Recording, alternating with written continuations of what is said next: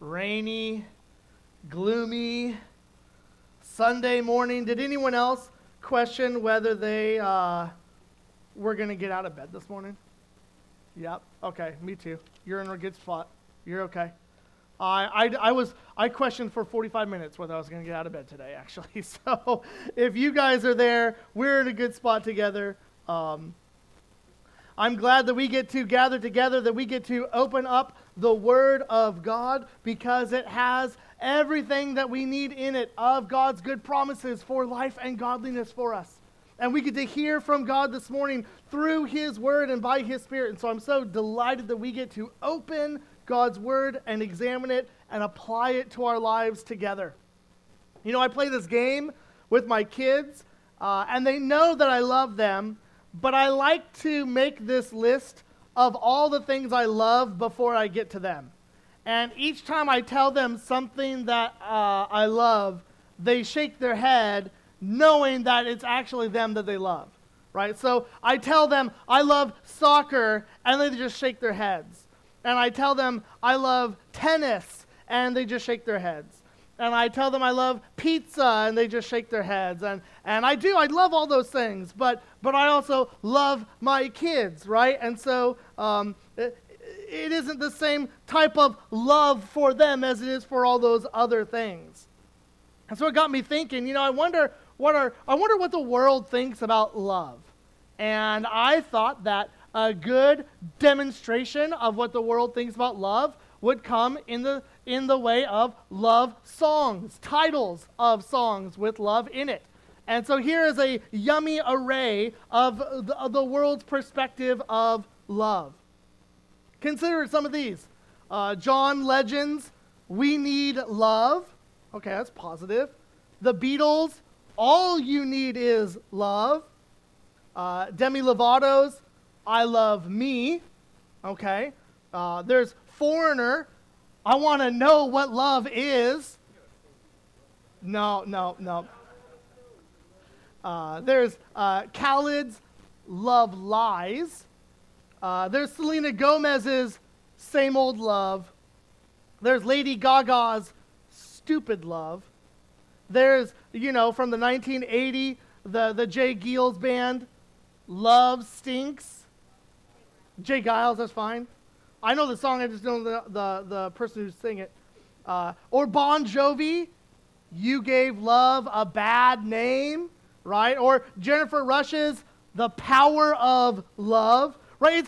With all these types of things, it's easy to be confused about what love is. We like to use the term loosely, and we don't do it very well.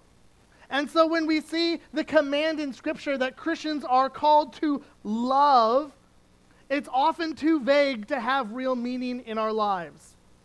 But if we want to follow Jesus, then love must be defined and lived out. And so that's what our job is this morning. Our job is to think about what love is. And we have been in our core values, the series that we went through kind of 4 years ago, different passages, but same ideas. And we're asking ourselves, what do we want to be known for as a church? What are the things about us that when people come into contact with us or come to church on a Sunday morning or see us at Respects or see us on the soccer field, what do they want to know of us? And the thing that we want to think about this morning is the call for us to be known by our humble love. We want to be known by a number of things. Humble love is one of the most important. So let me give you a big idea of where we're going. We're going to look at the Gospel of John, just at a few verses 12 to 17, and we're going to look at how love is defined, how it is lived out, and why that matters for us. But let me give you the roadmap of where we're headed so that if you fall asleep, if you have to leave early, you're wondering why I'm standing up here talking, this is it. This is what we want you to walk away with this morning.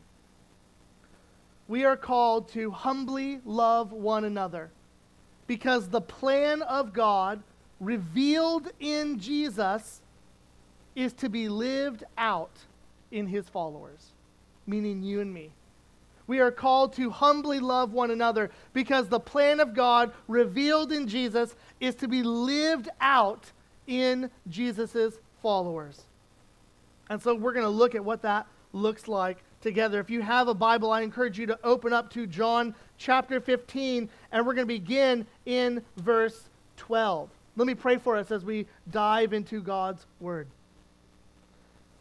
Lord, we ask this morning that your kindness would show itself today by your Spirit being at work in our hearts.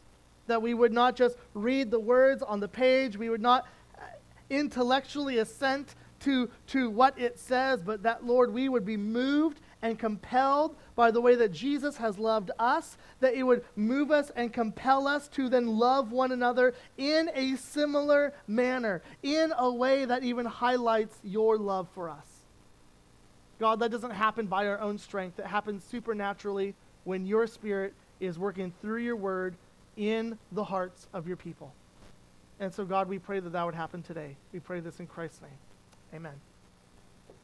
Well, here, we're going to read the first 3 verses, and here's what it says in John chapter 15, beginning in verses 12 through 14. This is Jesus speaking. He says, "This is my commandment, that you love one another as I have loved you. Greater love has no one than this, that someone lay down his life for his friends." Actually, let's just even stop right there for a moment. Let's look at this expression of the kingdom. Now, we're jumping into John chapter 15 in the middle of the Gospel of John, and we may not be as familiar with it, and so trying to jump on the interstate, you need an on-ramp to get going, right? The Gospel of John is one of my favorite books because it's structured around these 7 different I am statements that Jesus makes that reveals that he is the Son of God. And these I am statements are a big deal because it was the very way that God described himself to Moses in the Old Testament at the burning bush. So when Moses asked God who it was, the name of the person who was sending Moses back to Egypt to free the Israelites, God gave him the name I am. And so for Jesus to make these 7 I am statements, Jesus is declaring himself to be God. And the Gospel of John is written to a wide audience with the knowledge that these other Gospels, Matthew, Mark, Luke, have also already been written. And so the Gospel of John is written probably sometime around 80, 70, maybe a little bit after that. And the beginning of the Gospel of John begins declaring that Jesus is God. And the end of the Gospel declares John's purpose. And it's literally to persuade people to put their trust in Jesus alone.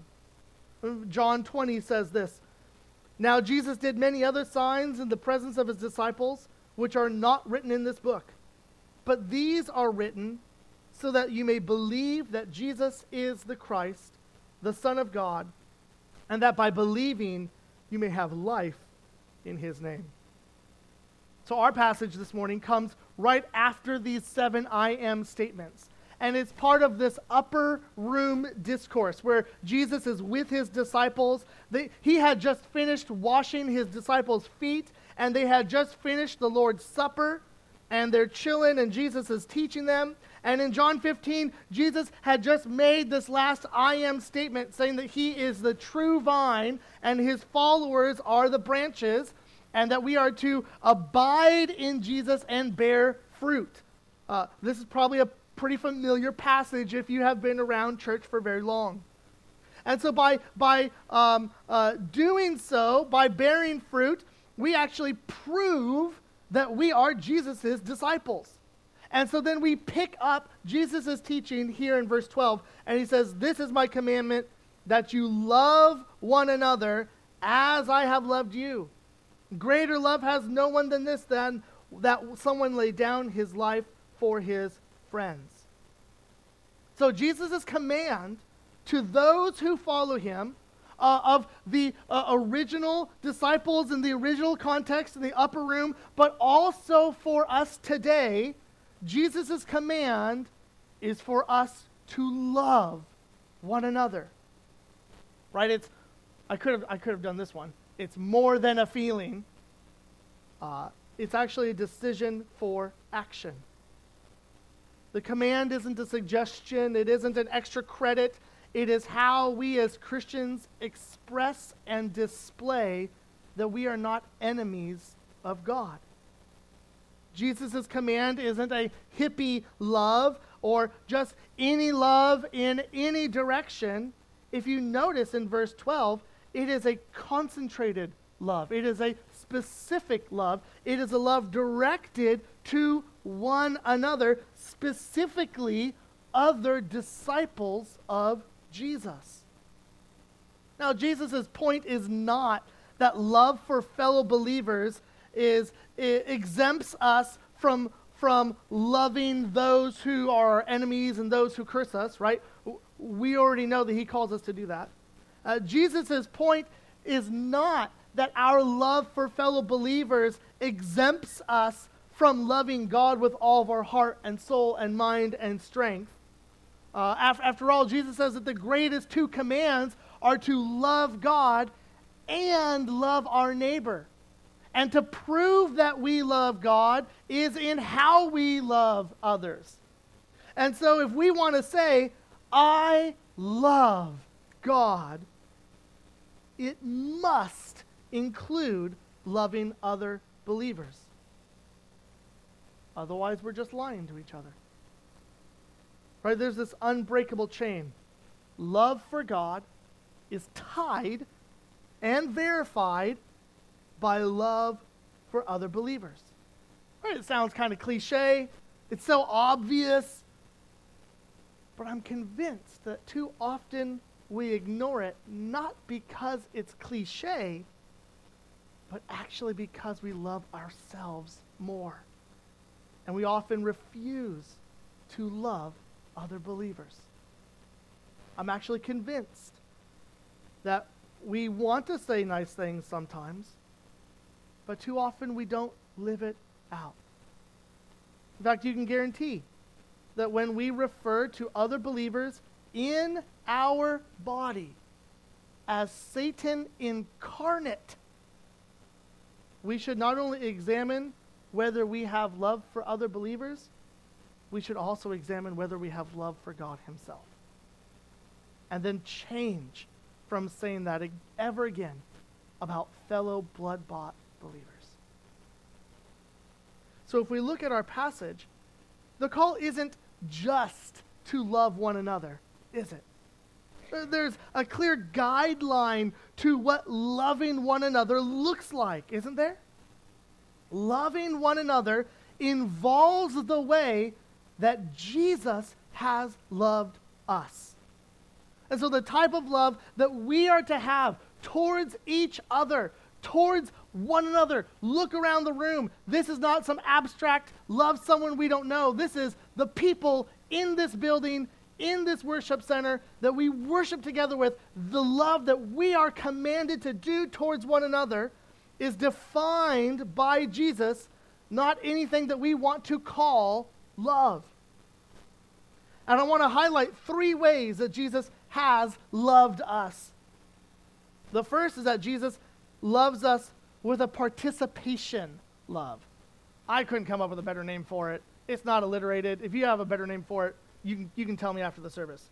In just a few verses earlier, in verse 9 of John chapter 15, Jesus says this, "As the Father has loved me, so have I loved you." And in fact, early in the Gospel of John, in John chapter 3, Jesus said that the Father loves the Son and has given all things into his hand. So the Father loves the Son by involving him in redemption and giving all things into his hand. And in the same way, Jesus has loved us. Jesus has called us into his kingdom to be a picture of God's love to the world and to give us everything that we need for life and godliness, which indeed he has actually given us. He has given gifts to the church. And so to be part of the kingdom of God is really itself a picture of God's pure love. To lack nothing that we need as a believer to follow Jesus is to know Jesus' love. So for us to love one another as Jesus has loved us, it is by being an active help in one another's spiritual lives. We are to pray for one another. We're to ask spiritual questions to one another. We're to read good Christian books together. We're to read the Bible together. Because it isn't biblical love if we never get to the eternal parts of our lives. Talking about everything in our lives but the Lord falls short of the love that we're to have with one another. So the best place to do this, although there's lots of ways that we can do this, let me highlight one. Life groups. Be a part of one. Be open and ask hard questions. Share your struggles. Share your joys. Wrestle with the Bible with others. Let other believers speak into your life to do deliberate spiritual good. But the thing with the Father's love towards the Son is that it's also unending, isn't it? Jesus has already described our relationship with Jesus like a vine, but all those metaphors break down eventually, right? The agricultural metaphor has its limitations. It doesn't depict the unmeasurable love that Jesus has for his disciples. As the Father has loved me, Jesus says, with an unending love, we too are to love one another. So as a quick litmus test of how we're doing, how quickly do you push people aside when they frustrate you here? What do you do with the individual who constantly grates at you here at church? Do you have relationships with other Christians where you refuse to reconcile or where you refuse to forgive? If you do, know that the type of love that you are displaying is self-love, but not Jesus' love. After all, how can we say we love God if we act like enemies towards someone who is blood-bought, spirit-indwelled, and will be with us in eternity?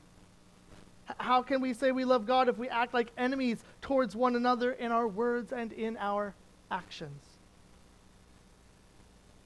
So to say that you love others means that you are going to be available and present and contributing to their lives, and you're going to hurt with those who hurt, and you're going to rejoice with those who rejoice.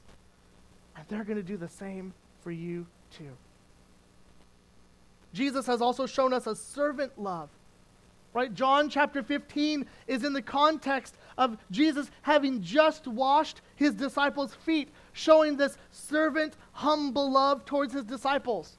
Right? They walked everywhere. They wore sandals. Their feet were muddy. They were dirty. They were sweaty. They stepped in dung, and it was gross. And only the lowest of the low washed people's feet. And yet Jesus, of all people, decided to wash his disciples' feet. Jesus has shown us a servant love. Jesus has loved us by serving us in ways that aren't simply showy, but are real and tangible and humble. It is near impossible to say that we love one another if we aren't willing to serve one another. If someone is going through life-altering struggles, brothers and sisters, do you notice and reach out, or just not say anything? You know, in the last few weeks, I actually had someone who is no longer attending Friendship Baptist Church. They were going through difficulties. They explicitly said no one reached out to them. Me included, actually. But lots of people knew. Brothers and sisters, if we want to love one another, we must be willing to serve one another in awkward conversations, in hard situations, because Jesus is displaying to us a humble servant love. Love is not proud. Jesus' love is not proud. It is serving. It is humble. It's committed. Jesus' love was long-suffering for us on the cross. It was entrusting God with all things. And we are called to imitate Jesus in our love towards others, in our service towards others. We are called to humble love towards each other because Jesus has loved us. So we should be a church that makes normal church statistics wrong here at Friendship. Right? It's normal for 20% of people to do 80% of the church work of serving. Well, let us be a church that blows that out of the water and makes that not normal, but what is actually normal is that our body serves everywhere. So even if you don't have babies, offer to serve one time a month in the nursery. Even if you don't have young children, offer to serve in children's discipleship hour. Even if you don't have children in youth, offer to give rides or to help plan games and events. Offer to help count the offering after the service once a month. Offer to be a discipleship group leader in the youth. Offer to help with Awana on Sunday nights. Offer to take minutes at the business meeting. Offer to serve in the sound and the tech area. Not because you think you're amazing at any of it, but because we actually need help in every single one of those areas. And we want to humbly serve because Jesus has humbly washed our feet. Friends, this is countercultural in a world that looks out for number one, isn't it? To show a serving love that is an active giving up of what seems best or easiest for you for the sake of others. I know of a Christian friend on Facebook. I read it this morning. And they said on their Facebook post, love yourself first. Friends, that is the opposite of what Jesus did.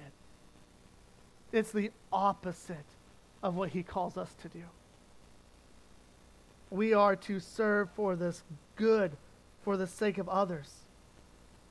Maybe one of the most practical ways to display your humble, serving, committed love to one another, join Friendship Baptist Church as a gospel partner.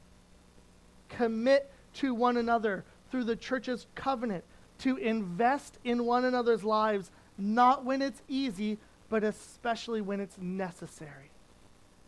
So, for example, at a previous church that I served on staff with, it was my first day on the job, and you know what new pastors do? They look for something to do because they're like, I'm not sure what I'm supposed to be doing right now. And there was this lady. She was in her 80s. Her name was Betty, and she was in the hospital. And I thought, that's what I'm going to do. I'm going to go do a hospital visit. That's what good pastors do.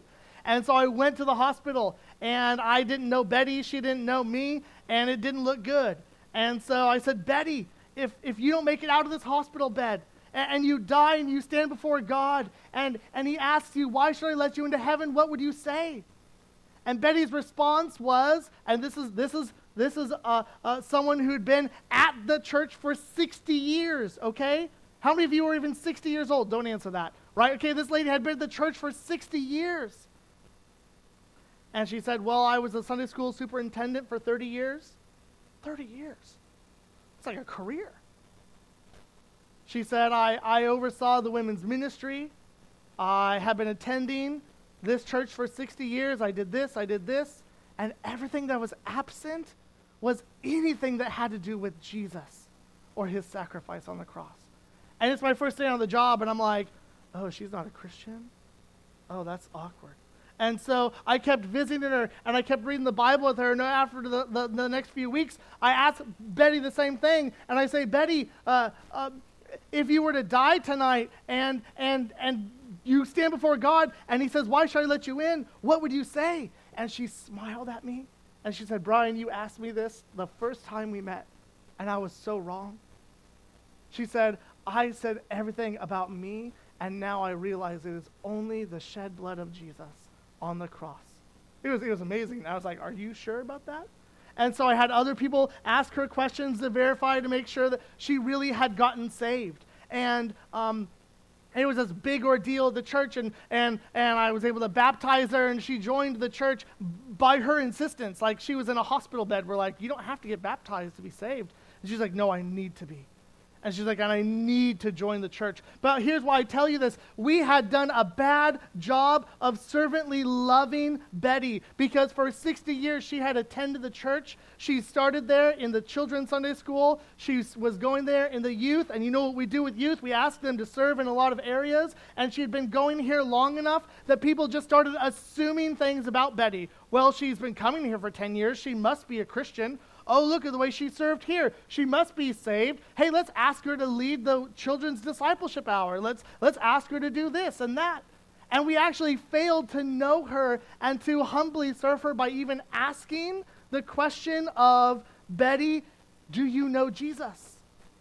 And praise the Lord, he sustained her life for 80-some years so that she could hear the gospel and be saved. But brothers and sisters, it's not loving just to assume things about one another.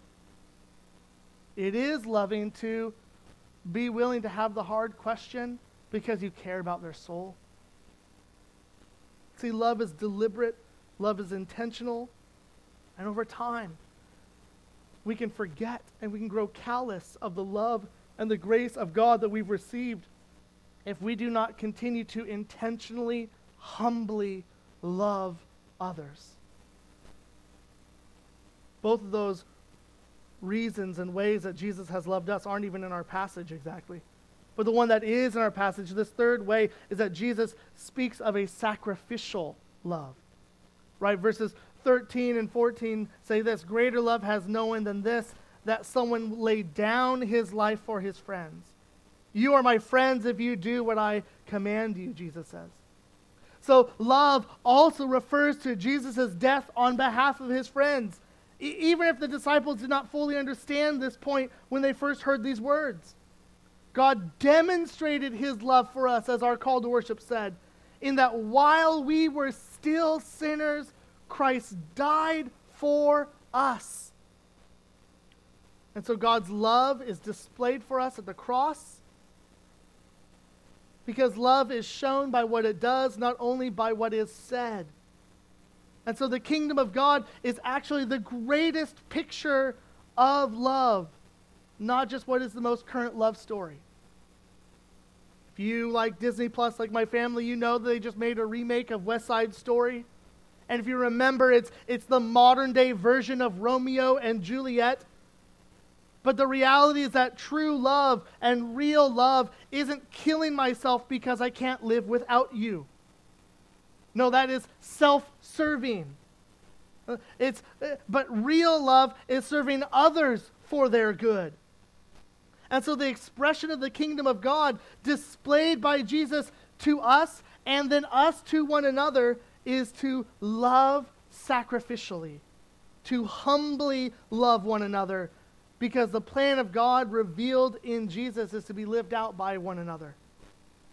Maybe you're here this morning, you're not even a Christian, and you're like, you lost me at, you give love a bad name, okay? And you're trying to figure out what this is. But here's the reality. The greatest expression of love that you could ever know is not in a boyfriend or in a girlfriend. It's not even in a parent. It is actually in a Savior. The greatest expression of love that you can ever experience is not actually a sexual experience. It is actually going to be when Jesus is your Savior and knowing that he went to the cross for your sins. And so when Christians talk about love, it is a very specific love. It is the greatest demonstration of love, and that is Jesus at the cross. That is the love that the world is looking for in all the wrong places. And so if you're a non-Christian here this morning, we're so glad you're here. But I would urge you to compare the type of love that you long for. Compare the type of love that you've experienced and the heartache that comes with it compared to the love of a Savior who promises never to leave you or forsake you, never to abandon you, to know every single thing that you've ever done wrong and yet loves you despite of it. Friends, that is a love unlike anything the world knows. we are called to humbly love one another because the plan of God revealed in Jesus is to be lived out in Jesus' followers. I promise the next 2 points are really short, okay? Let's look at the second point, this identity in the kingdom. This is verses 14 and 15. Jesus says, "You are my friends if you do what I command you. No longer do I call you servants, for the servant does not know what the master is doing, but I have called you friends, for all that I have heard from my Father I have made known to you." Right? If there's a kid on the playground at recess that you didn't want to play with, it was the one who said, "You're only my friend if you do exactly what I say." After all, that kid wasn't lord over all the kids on the playground. We were on equal footing. But friendship with Jesus, admittedly, is a little bit different since he is the eternally existing Son of God. So from verse 13, we already see how Jesus' love is different because it's sacrificial. It's laying down his life for his friends. And so to have Jesus identify his friends as the intended recipients of his love is actually something quite spectacular. Who are Jesus' friends? Well, verse 14 clears it out for us. Those who do what Jesus has commanded them. Right? Obedience is not what makes them friends. It's what displays that they are friends. Jesus loved us before we loved him, and Jesus wants us to prove our love by loving others. And so Jesus' friends are then the recipients of his love, and they are obedient to him. Recipients of his love in verse 13, and obedient to him in verse 14. Jesus wants us to show our love for him in our obedience to him. Now, clearly, this is a friendship that's not perfectly reciprocal, right? Friends of Jesus cannot turn it around and say, Jesus will be my friend if he does what I say. No, it doesn't quite work like that. Jesus' friends are the recipients of his love, and we are to be obedient to him. And this is remarkable when we consider that the very presence of God himself, the one who upholds the universe, calls us his friends. And I think verse 15 helps us see the depth of our relationship with Jesus. He says, "No longer do I call you servants." It's probably helpful to know that 2 different times in the Gospel of John, Jesus referred to his disciples as servants. In John 12, he says, "If anyone serves me, he must follow me, and where I am, they will my servant be also. If anyone serves me, the Father will honor him." But Jesus also says it in John chapter 13. He says, "A servant is not greater than his master, nor is a messenger greater than the one who sent him." So let's just be really clear. There's nothing wrong with being a servant of God, right? Better to be a footman in the door of the kingdom than still to be outside, right? But the term servant isn't enough to fully describe our role. And so Jesus also uses the word friend to show the particular attention that he has for the love of his disciples, and to keep that love for them on the forefront of their minds. See, we're not merely servants. We are also friends of Jesus. And the difference is important, though, right? A servant is given direction, but not given the reason. A master does not involve his servants in his business except for what they need to do their jobs. The master doesn't share strategy. He doesn't ask probing questions to them, or even give the big picture of his plans. But shared knowledge and insight are actually important for true friendship.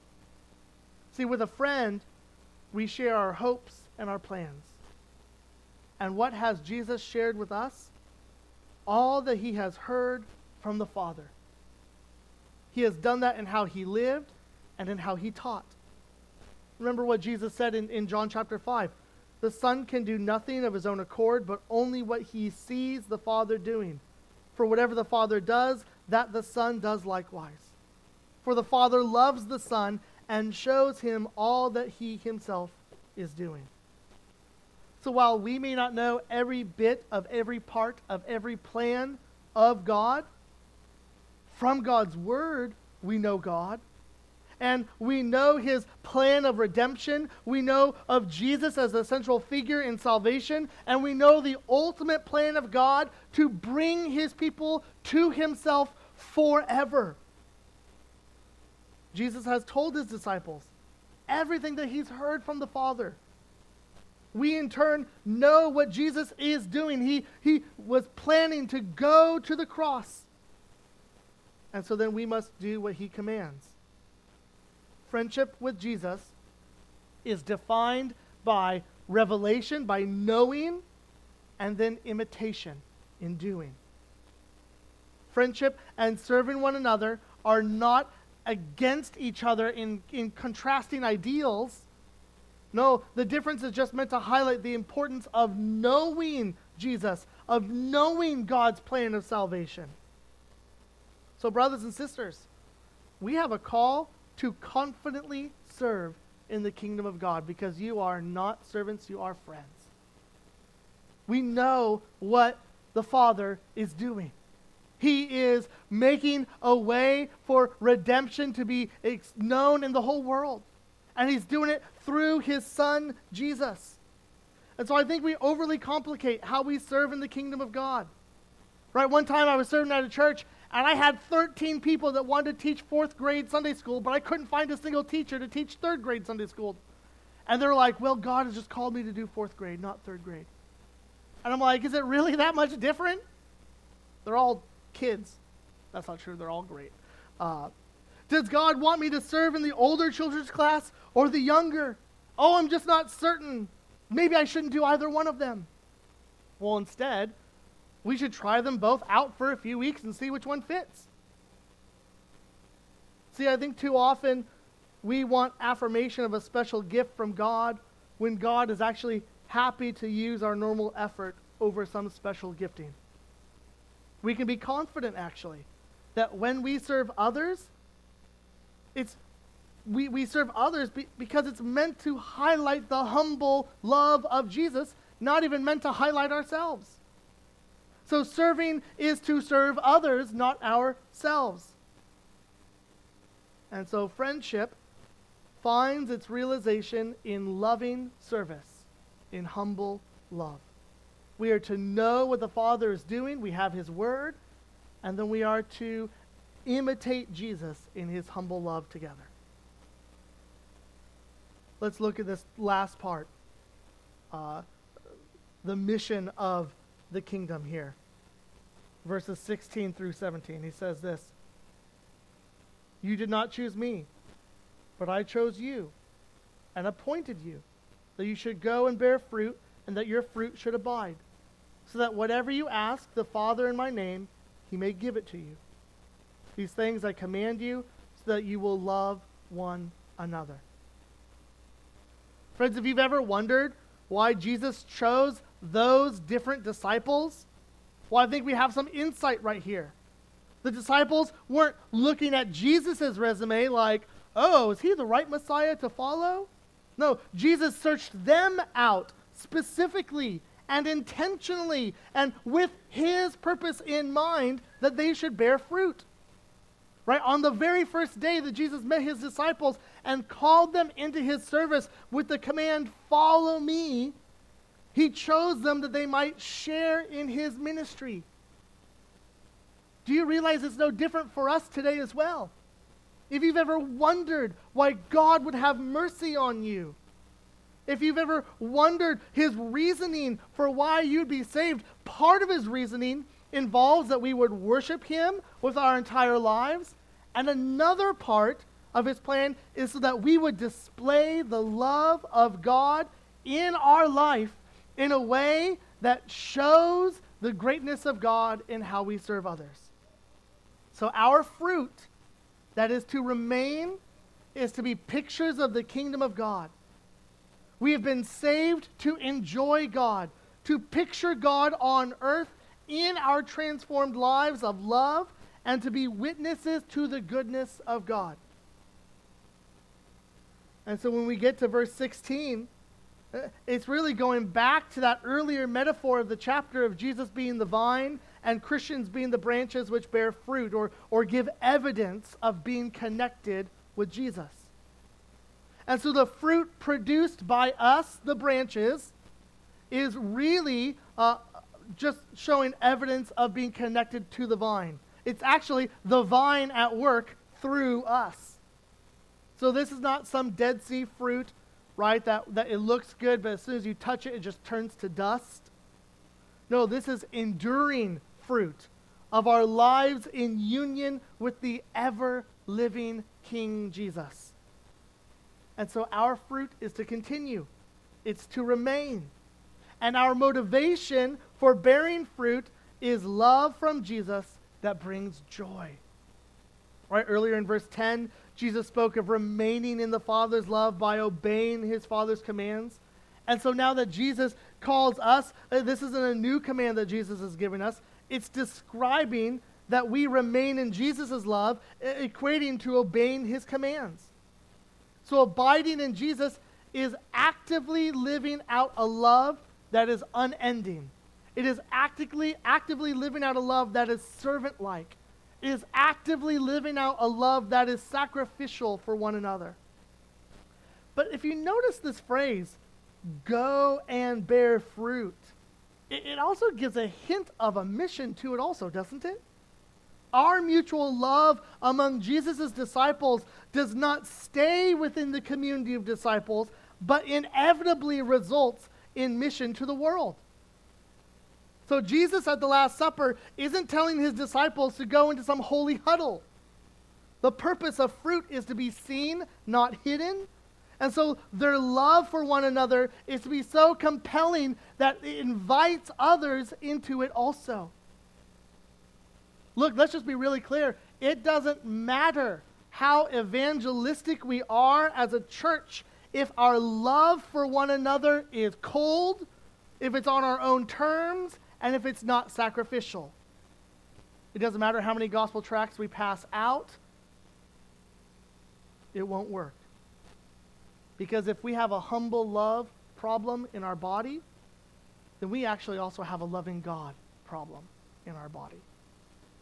Effective mission must come from humble love as a reflection of our love for God and our love from God. So the only way our mission of bearing fruit is dependent upon God through prayer in Jesus' name. So as the beginning of John 15 says, apart from Jesus, we can do nothing. Jesus concludes then this section with verse 17 the way it began.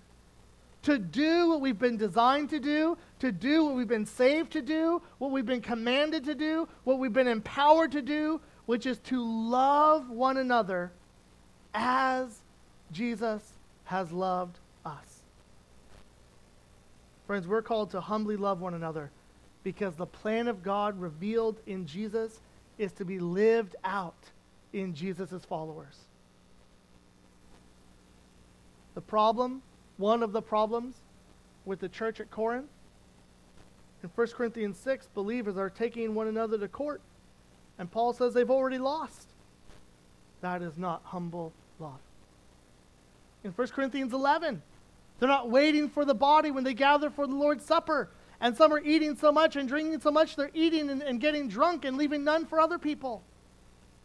And friends, that is not humble love. Ephesus is warned in Revelation of losing their first love as a church body. Friends, remember, after Jesus rose from the dead, he's hanging out on the seashore with his disciples, and he sees Peter, and he is restoring Peter. And what does Jesus ask Peter 3 times? He says, Peter, do you love me? And when Peter said yes, Jesus called him into action. There is no effective mission for the kingdom of God in our community or the world around us without first humble love towards each other. Love from Jesus isn't meant to be confusing, and so our love for one another shouldn't be either. It should be empowered and pictured by our risen Savior.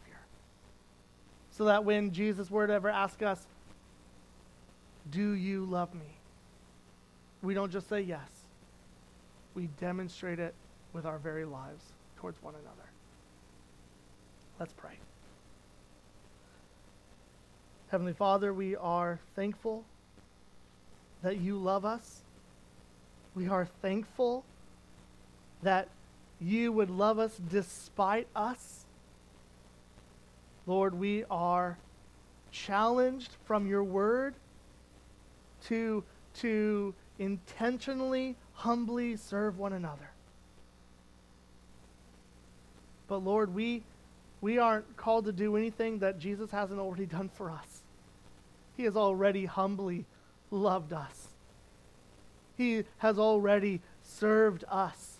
He's already sacrificed his own life for us. Wow. We are so thankful for the love that we have experienced in Christ. Let that fuel us and shape our love for one another. We pray this in Christ's name. Amen.